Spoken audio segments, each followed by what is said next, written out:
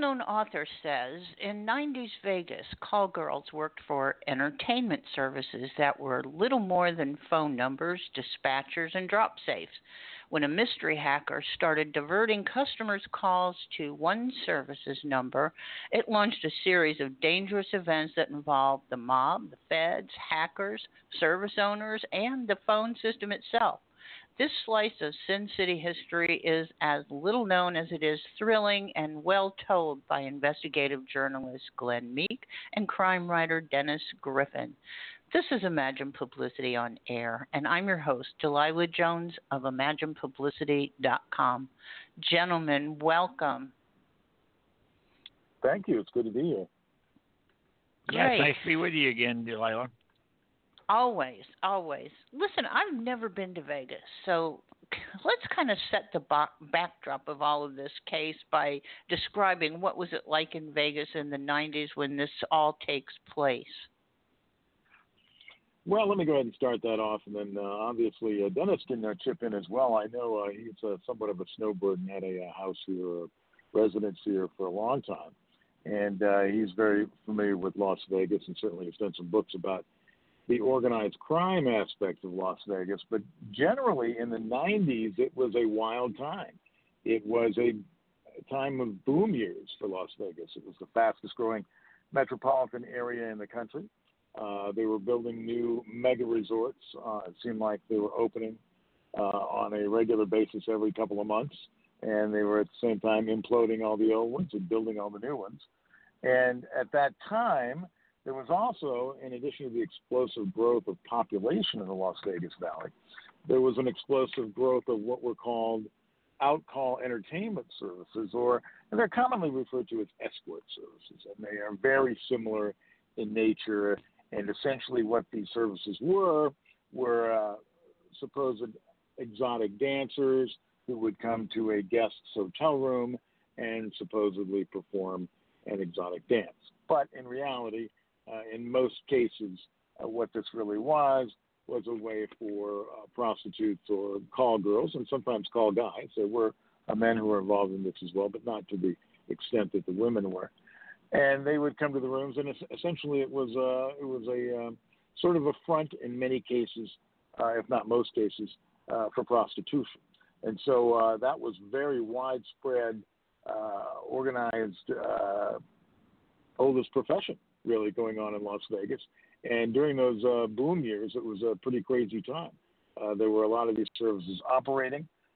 Again, they were quasi-legal. They were legal on paper, but police say what they were really doing in most cases was not legal. It was prostitution. So that's really how this whole caper got started. Maybe you should explain the legalization of prostitution in not only Las Vegas but Nevada. How does that really work, and was it different back then than it is now? Not so much in terms of the law. Prostitution, was legal from the beginning of statehood, or let's put it this way, it was not illegal. It wasn't until about 1971 that the Nevada legislature actually took action to regulate prostitution. What they did was they said you couldn't have it in these counties with certain large populations, which was Washoe and Clark County. And Washoe is Reno, and Clark County is Las Vegas. So prostitution in the counties in which Reno and Las Vegas sat was actually illegal. It was permitted in brothels, legal brothels, which were regulated by the state in rural counties. But not every rural county elected to have brothels. So there are some rural counties that could have legalized prostitution in brothels, but they don't. And there are others that do. Nye County, which is adjacent to Clark County, does have legalized prostitution in the form of brothels. So it is out there in the state, but it's only in the rural areas and not in Las Vegas or Reno, which were more the tourist meccas. So a lot of tourists would come in, especially people from out of the country, and they would think, oh, my goodness, well, it must be illegal in Las Vegas. And so they would call these services thinking that they were, in fact, legal. And the services that they were advertising were legal, if someone really was coming to your hotel room to do a dance. But in reality, as Jack Sheehan says in a book for her book, the reality of it is that men are not going to pay the kind of prices they were paying just to watch someone dance in their hotel room. Well, thanks for that clarification, because I think that is the misperception probably of most of the general public, myself included. Of course, I really don't care about the prostitution, but as far as, buying into it, let's say. But anyway, yeah, that needed to be clarified, because I think most people don't understand that in Las Vegas itself, it is not legal. It is not legal in Las Vegas or Reno. That's correct. Okay, that's good to know. Well, Denny, when the times that you were out there, and I know you've written a lot of books about the history of crime in Las Vegas, and especially mob related, what was your experience? Did any of the people that you interviewed or knew when you were living out there, were any of them formerly involved in this? My history in Vegas, as far as first visiting Vegas, goes back to when I was in the Navy, back in 1962 to 66. I was on various deployments, and we passed through Vegas, going between California and Arizona. So I had been in Vegas way back then. The Strip was just actually being constructed. I recall that Caesar's Palace was under construction during the trips. And it was kind of a wild place then, but then I didn't get back to Vegas until the mid-'80s. And obviously there had been a lot of changes. And we started, my wife and I started taking these week-long excursions, package deals to Vegas. And that's when I first encountered personally, or saw personally, the prostitution issue, because they were on the running amok, if you will, on the streets, the Strip. You could be walking down the Strip, and these prostitutes would virtually try to grab the men physically and take them to a motel room somewhere. And if they were with a woman, they tell the woman, you can either we'll have your boyfriend back in a half hour or whatever, or you can come join the parties. I mean, they were extremely aggressive back then. And most of my books I wrote about the organized crime in Vegas ended with the Tony Spilatro era. So when he was murdered in '86 is when I stopped doing my writing. And every time I would do some kind of an event, a book signing or a talk somewhere, people would come up to me after and they would ask, well, what happened after the mobsters got thrown out of the casinos? What happened to organized crime? Is it gone? And I would always say, well, there's too much money in Vegas, so you're not going to have it gone. But I'm sure it's still here, but just in a different form. And it turned out when I got talking with Glen initially about this project, he enlightened me on what had happened to a lot of the organized crime stuff was in the adult entertainment area. So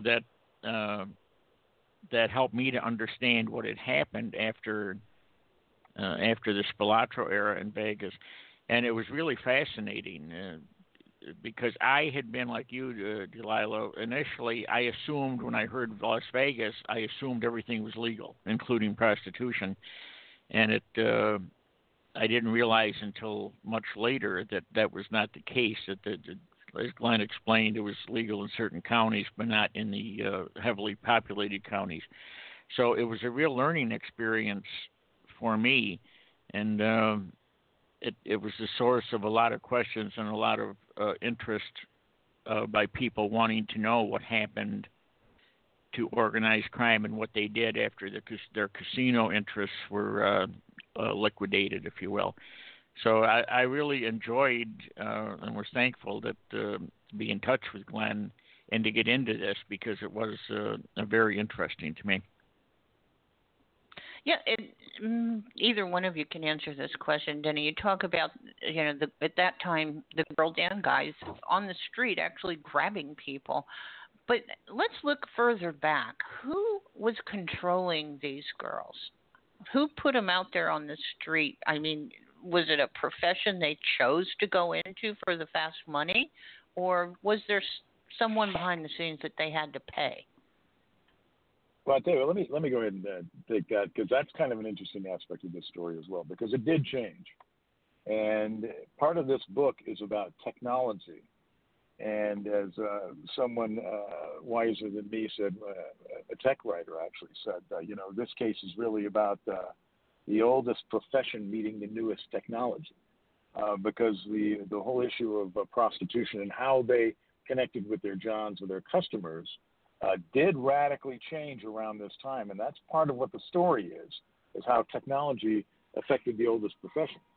And what we had, back in the day, even though it was always, theoretically not legal, in Clark County, there were brothels that would crop up, and those were very often backed up by organized crime figures. But then when they got rid of the brothels in Clark County and more or less essentially formalized the brothels being in the rural counties, that really sort of pushed the mob guys out of that business as well, because then you did have these women that Danny described as being essentially independent, well, I don't know if you call them independent contractors, but certainly they were out there. They might be working for a pimp or something like this, or a pimp might have 4 or 5 different women working for him, and they were trolling the strip or trolling the streets around the strip looking for customers. So it was very low-level type of prostitution, and it was very disorganized. What happened with these outcall services is it became organized again. And many of these services were established by former dancers themselves, exotic dancers.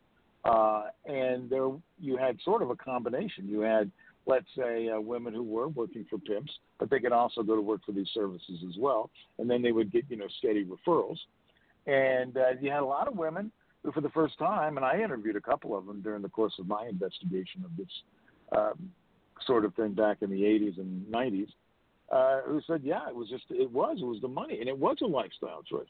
And you do tend to see that more in the higher-end call girl racket, where these women, are making extremely good money. Their clients are well-heeled. They're very often, look, we've seen, the stories about Heidi Fleiss and Charlie Sheen. I mean, there have been, call girl rackets that have appealed to very high rollers, people who are, they're well-to-do. They have, in many cases, a lot of fame and a lot of money. But what these services did was they sort of took it down to not necessarily working class, but definitely they made it a middle class thing where, guys coming for a bachelor party or guys coming for a golf weekend, they could actually go into the phone book and they'd find these ads for these dancers, knowing full well, basically from folk wisdom, that these weren't normally going to come up to your room and do a dance. They were going to come up and essentially be sort of middle-class call girls. And that's what happened with these services, and that's what these services did. They actually, once again, concentrated the prostitution that was going on into a handful of hands, the people who were running these services. And even though, you might have 150 services listed in the county business licensing records, maybe half a dozen guys actually, and occasional women, actually ran these services and were getting the benefits of all these women who are going out supposedly to dance, but in reality were doing what you might call the proverbial horizontal bop. That's a good one. So where did these girls come from? I mean, I don't think they all just grew up in Las Vegas and had career aspirations of walking the streets or working in a brothel. No, you find you're that, absolutely right. That's correct.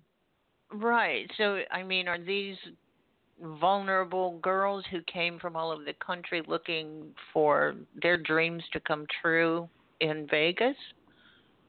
Or Oh yes, Hollywood? many of them.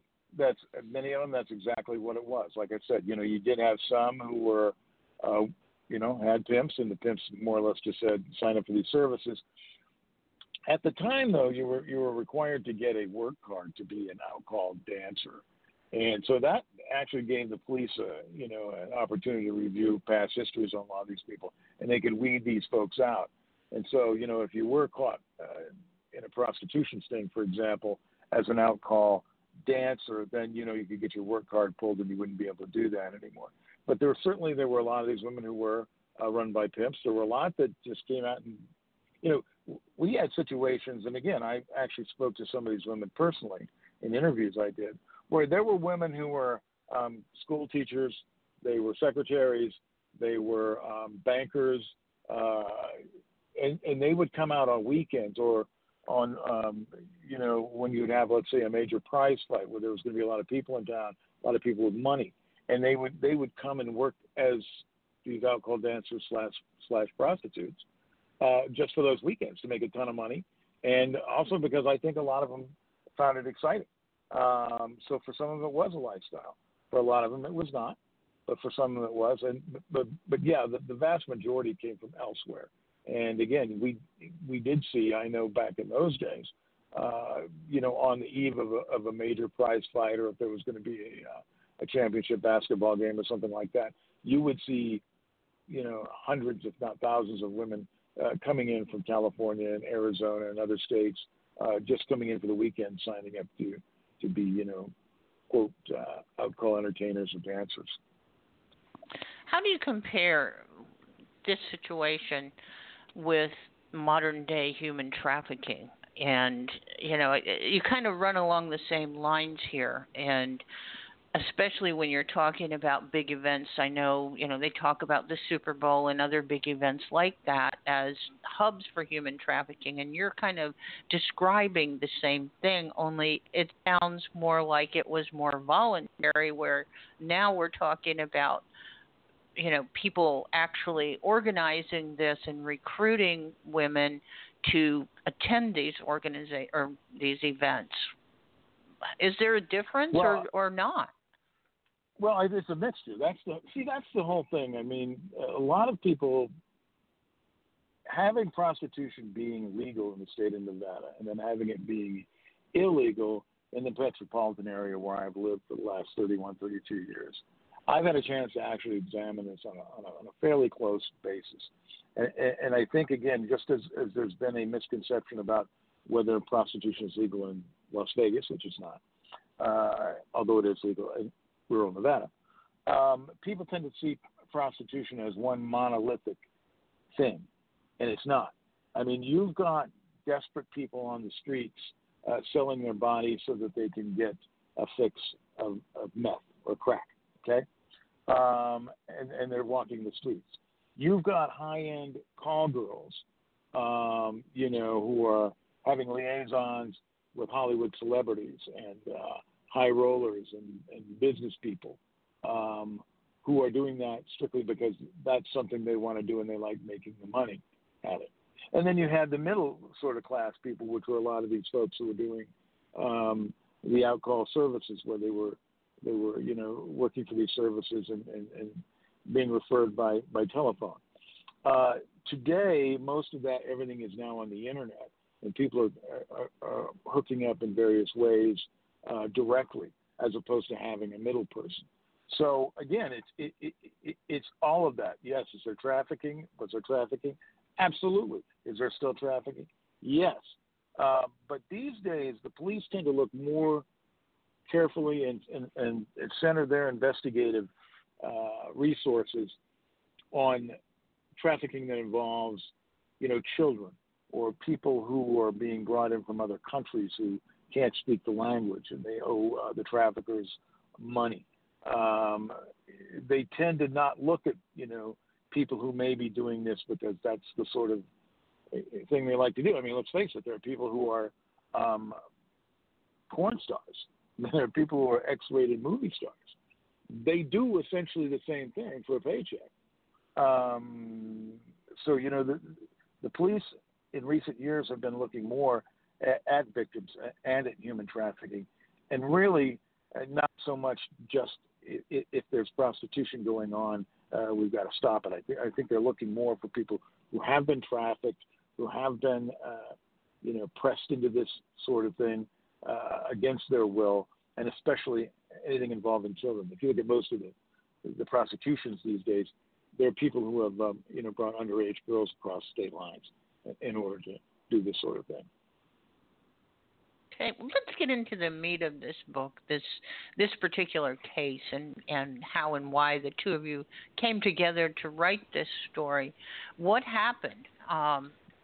As far as the actual case that, as a reporter, I'm guessing you were investigating that, correct? That is correct. Yeah, what happened there was everybody was aware of these services. As I mentioned, I had been doing, numerous reports on how these services operated, and the services were having sort of a legal battle with Clark County during this whole time, because in order to get the word out, they were distributing these pamphlets along the strip that had all these colorful images of women, in provocative poses and whatnot, and families were and this was also about the same time they were starting to sort of pitch Las Vegas as a more family destination, which sort of erroneous to begin with. But anyway, that's the way it was going. And so you had all these people out on the strip handing out these pamphlets that described women directly to your room and all this stuff. And the resorts were upset about that. The tourists were upset about that. They didn't want to have all this material, pushed into their faces while they were walking down the strip, especially if they're bringing the kids now. And at the same time, we had all these ads in the phone book. There were like 150 full-page ads advertising these out-call services or exotic dancers in the phone book. And people were getting upset. They said, my kid goes into the phone book, and it's like Playboy magazine. And so there was a lot of pressure on the county, to sort of curb this advertising, especially since advertising prostitution in Clark County is also illegal. And so they went through this whole back and forth legal thing. Are we advertising out-call dancing services, which are protected by the First Amendment, or are we advertising something that's really prostitution? So while all this is going on, some of these service owners start to notice that their call volumes are dropping. In other words, let's say you have one of these services, and normally you get 100 calls from guys on the strip and hotel rooms that want you to send a woman over to their room. Suddenly, now you're getting 50 calls. And then there's a major fight, or like I said, a basketball tournament that comes to town, or March Madness, and suddenly your call volumes are dropping even more. And what these service owners determined was that someone was hacking into the phone system. So that, let's suppose you're a tourist in a hotel room and you want a woman to come to your room, and you go to the phone book and you look at the ad and you call Swinging Sally's escort service, okay? But the phone call doesn't go to Swinging Sally's. The phone call has been intercepted and redirected to Sexy Susie's service, okay? So what the service owners were thinking was someone had hacked into the phone system and was causing one particular group of out-call services to get most of the calls, while the others weren't getting the phone calls that were meant for them. And one of the things about this was, because, again, these services were quasi-legal. I mean, they're legal on paper. As long as they do what they're supposed to do, they're legal. But if they're really a front for prostitution, these people really can't go to the cops and say, hey, my illegal prostitution empire is being threatened by hackers. And so in one case, according to the federal agents, one of these service owners decided to go to a guy who was associated with the Bonanno crime family in New York and complain to him and ask for his help to come and solve the problem. And that's how the FBI got involved in this, tracking those folks down here to see what they were up to and whether they could actually find this person who was behind the hacking in the phone calls. And then, of course, the idea would be to make the person who was hacking the phone calls then work for the guys who were affiliated with this New York crime family. And that's how this whole thing got started. Wow. So, Denny, were any of your former mob buddies included in this group, or was this something that I'd say the Sicilian mafia, controlled from afar, maybe controlled from New York. Yeah, I talked quite a bit with about this with Frank Collada, who was part of the Spilatro crew in Las Vegas, and he told me that, to the best of his knowledge, the guys that had been originally involved with the casino operations and the skimming and the street crimes and so forth, that after their reign ended, that he didn't know of any of those particular guys who got involved with the adult entertainment. He didn't personally know of anyone. And the idea that perhaps New York, the New York people had more or less taken control or were more involved in that, he seemed to think that was that made a lot of sense to him, and he didn't know of any of the old guys, the old former casino skimming guys, who stayed on or went into the adult entertainment business. Okay, yeah, that's so right. There were a lot of yeah. Go ahead. I'm sorry. no, I was just going to say. So let's take it to the next step. What happens next? You've got the mafia involved in this, and you've got the FBI and the feds involved in this, right?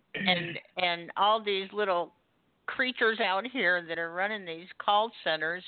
So how does it all come together and sort of blow up? Oh, that is really the heart of the story, and that's, to me, the most interesting about it. It was like a 3-ring circus. So first you have these out-call entertainment service owners saying, we're being ripped off, but we really can't go to the police. So, we need help. And at least one of them allegedly goes to the mob to get that help, right? And then they send 3 guys down to try to find this computer hacker and make him work for them. So you got that going on. In the meantime, a guy from New York who had an escort service in New York moves to Las Vegas and decides, hey, look how lucrative it is out here in Las Vegas. Look how these services are expanding. Look how big Las Vegas is becoming. So I'm going to open an escort service here. He does that. He gets busted by Las Vegas Metro Police, the pandering, okay? He says during his arrest, at least one of the cops says, hey, look, we don't have to do this. You sort of, grease our palms, and we'll make sure that, your people don't get busted in these stings. So he goes to the FBI and says, hey, I just got shaken down by a Las Vegas vice cop. And then the FBI says, well, would you allow us to put an agent in your escort service, posing as a manager? And the guy goes, yeah. And so he does that. And now the FBI has an undercover agent posing as a manager in one of these escort services. And in the meantime, these escort services are talking back and forth to each other about the problem of the hacking. And that gets the FBI into these guys from New York, because then they start talking. They think this guy is they think that the undercover agent is working for a service that wants the mafia's protection as well. So that's how it all gets started. And then, the feds start tapping everybody's telephone and wiring up their hotel rooms and collecting all this intelligence about what's going on. And so you've got, allegedly these alleged mob enforcers looking for the computer hacker, and the FBI is chasing them. And then you've got the guy that the mob thought was the computer hacker saying, hey, it's not me. But he had an interesting story as well. This guy was a guy who was a telephone tapper. He had worked both sides of the law. And so everybody suspected that he was the guy who was making, quote, the phones funny. But then again, he denied that it was him. He said it was probably people who had girlfriends who were working for these out-call services. And these guys had worked for, the companies that service the switchboards in the hotels.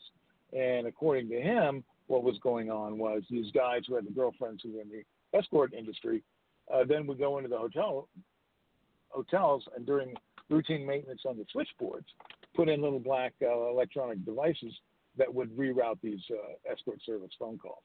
So you had all this stuff going on, and no one really knew what the truth was. No one knew, was this guy really the hacker? Was it somebody else? Was it guys working for the PBX services in the hotels? Who knew? And all you got the FBI doing is saying, oh, my God, we got to be careful because these guys are running around town, talking about, using guns and taking over business and whacking, people who get in their way. And so a three-ring circus, and the FBI was doing everything they could to try to keep tabs on all these people running around chasing each other. Well, without giving away secrets from the book, did they pin this on one particular person, or was it pinned on a group of people, or was it ever solved? Well, ultimately, it was never solved. And one of the things we do in the book is we show how interesting it was that because this technology was so new, it defied not only old school type mob methods, but it also defied even the FBI's ability to get to the bottom of it back in the 90s, because neither organized crime nor federal agents were really in a position shortly after the internet, became a big sensation, to get to the bottom of this cybercrime. And no one was really sure in those days how secure the phone system was. There was certainly testimony that surfaced later on where experts said, the phone system was vulnerable and could be hacked. And again, part of the book, we talked to, former phone hackers who say, oh, absolutely this could have happened. Absolutely it could have happened. But did it? Right. And Las Vegas being such a resort town and people coming from all over, to come there and have a good time, however you want to have it. I mean, I live in a resort area myself, and I see firsthand how this happens. People go out of town and they do things they wouldn't normally do at home because nobody here knows who they are. And it also tends to attract a lot of the criminal element who just kind of hang out and blend in with all the other tourists, and they can even hide out for a long time in a resort area. So do you find this particular caper could actually have happened anywhere, right? Oh, I think it could have, but I think, well, again, to use the modern cliche of a perfect storm, you had everything going on at this point. You had all this money being generated by these services. You had this explosive growth of, casino resorts and, all this increased tourism. And then you did have, an environment that has been a traditional place for organized crime to make its money. And then you also had a situation where organized crime could not make its money in the casinos anymore. So they were looking for other places to find it. And so, yeah, absolutely. It could happen anywhere. It could have happened anywhere. I think it was probably most likely to happen here in Las Vegas just for all those other reasons, because of the explosive population growth and everything else. So, I think it was almost – it just seemed much more likely that it would happen here in Las Vegas than anywhere else. Well, it makes a great backdrop, that's for sure. Oh, absolutely, well, yes. I know. Let's talk about the difference between, now, like you say, everything can be ordered online. So apparently everything that happened back then, the system, let's call it, the way that this system operated, now everything is done online. How is this being controlled, or is it? I think it's less susceptible to control, and this is actually, if you look, especially with the history of prostitution and organized crime in Nevada, mob guys will look for a place where they can grab one guy, okay, and control a bunch of things. Because when it's decentralized, it's hard for them to make money. But if it's centralized, they can grab that one person and get a large flow of money. And that's what was happening with these outcall services. It was becoming centralized again. There were certain agencies and certain people on those agencies, and if you could control them, you could control the majority of what was going on. But now, now that we have the internet and people can reach out themselves, they can create their own websites, they can, become part of different apps. They can reach out directly without having these services in the middle. So I think the fact that it's become more decentralized makes it less susceptible to organized crime control. Now, you're going to still have that human trafficking element, especially with Asian organized crime triads that we've seen where they're bringing people in, to work in underground brothels, for example. And these people don't speak English. They don't know anybody in the country, and they feel like they owe the smugglers who brought them to the country something, so they end up, working in these underground brothels. You still see that. But in terms of the, these alcohol services, they are far, far fewer today than they were. And a lot of these folks, they're working through places like, Craigslist, the personal ads of Craigslist, or I think there's one called Redbook. People are doing it through Facebook, but they're doing it much more online, and it's much less, concentrated in the hands of a few people. It's decentralized. So that makes it less, to me, based on what I've seen, in my opinion, it makes it less susceptible to organized crime. What about, we talk about the mafia, and everyone thinks the Italian Sicilian mafia, but there's really so many other different mafias all over the world. You have, like you said, the Asian mafia, there's, the Russian mafia. I mean, I think there's a mafia in every country that does have a certain sense of control over trafficking of human beings.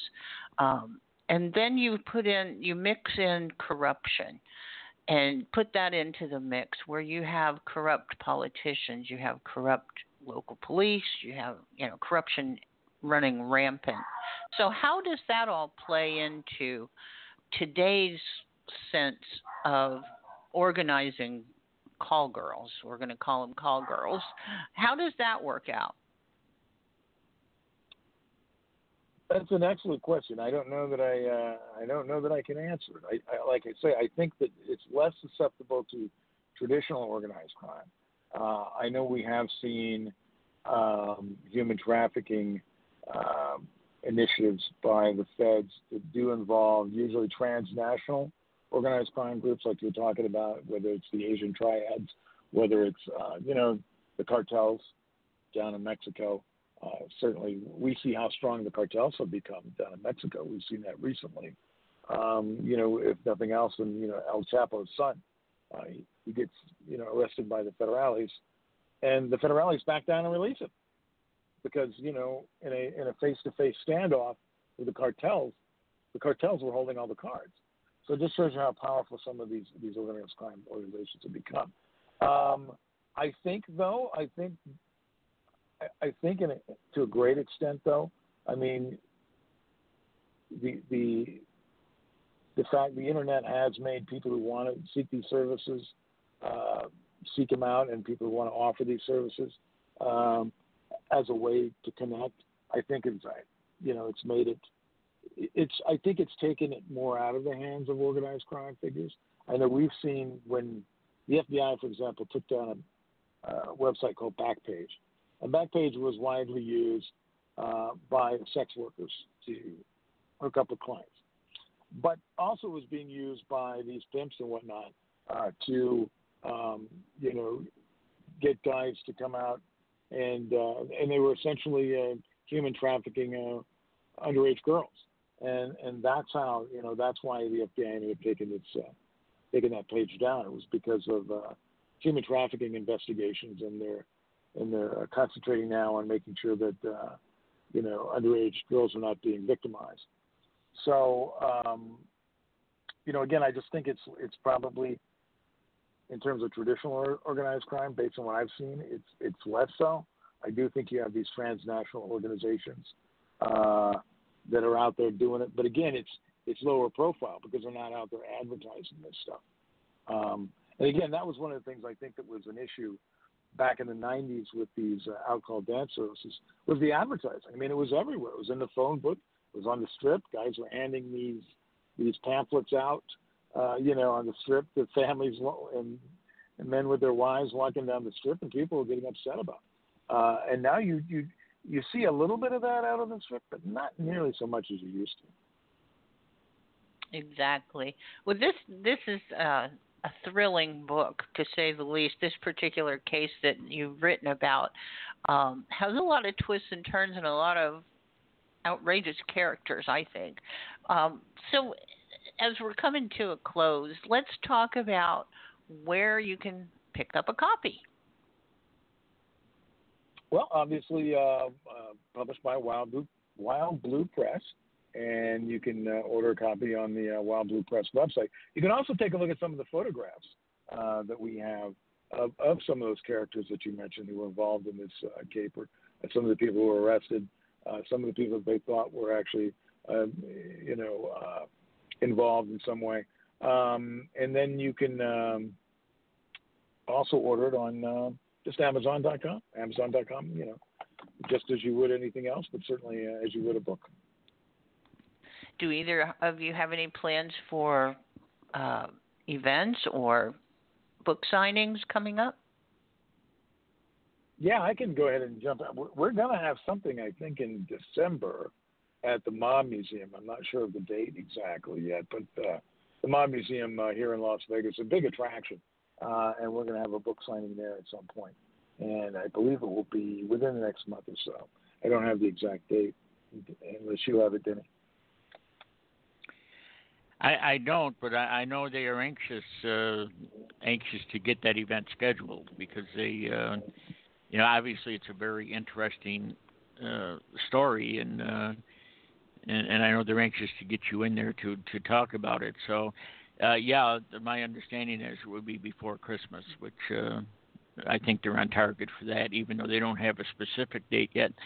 And we were just talking about, Delilah mentioned the variety of interesting characters in the book. And I just want to say my favorite is Benny Aspirin. And, he's...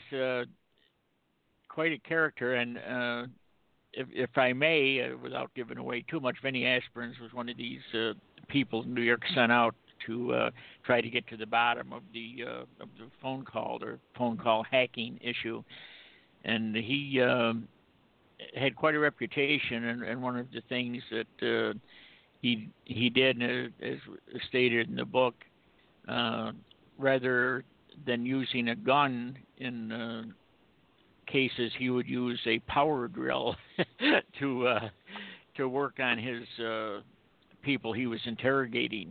So there's a just hearing about Vinny is worth the price of the book. Oh yeah, Vinny Aspirins, by the way, aspirins because he takes care of the mob's headaches. When the mob gets a headache, they send Vinny Aspirins to take care of it. Oh, that's a good one. I kind of like the fixer, but exactly, he eliminates your headaches. We call him the aspirin. So yeah, that was probably one of the juicier mob monikers I ever heard during 30 years of covering that sort of stuff. So do either one of you have listed on your websites when these events will take place so that listeners can go to your websites and find out? I don't at this point.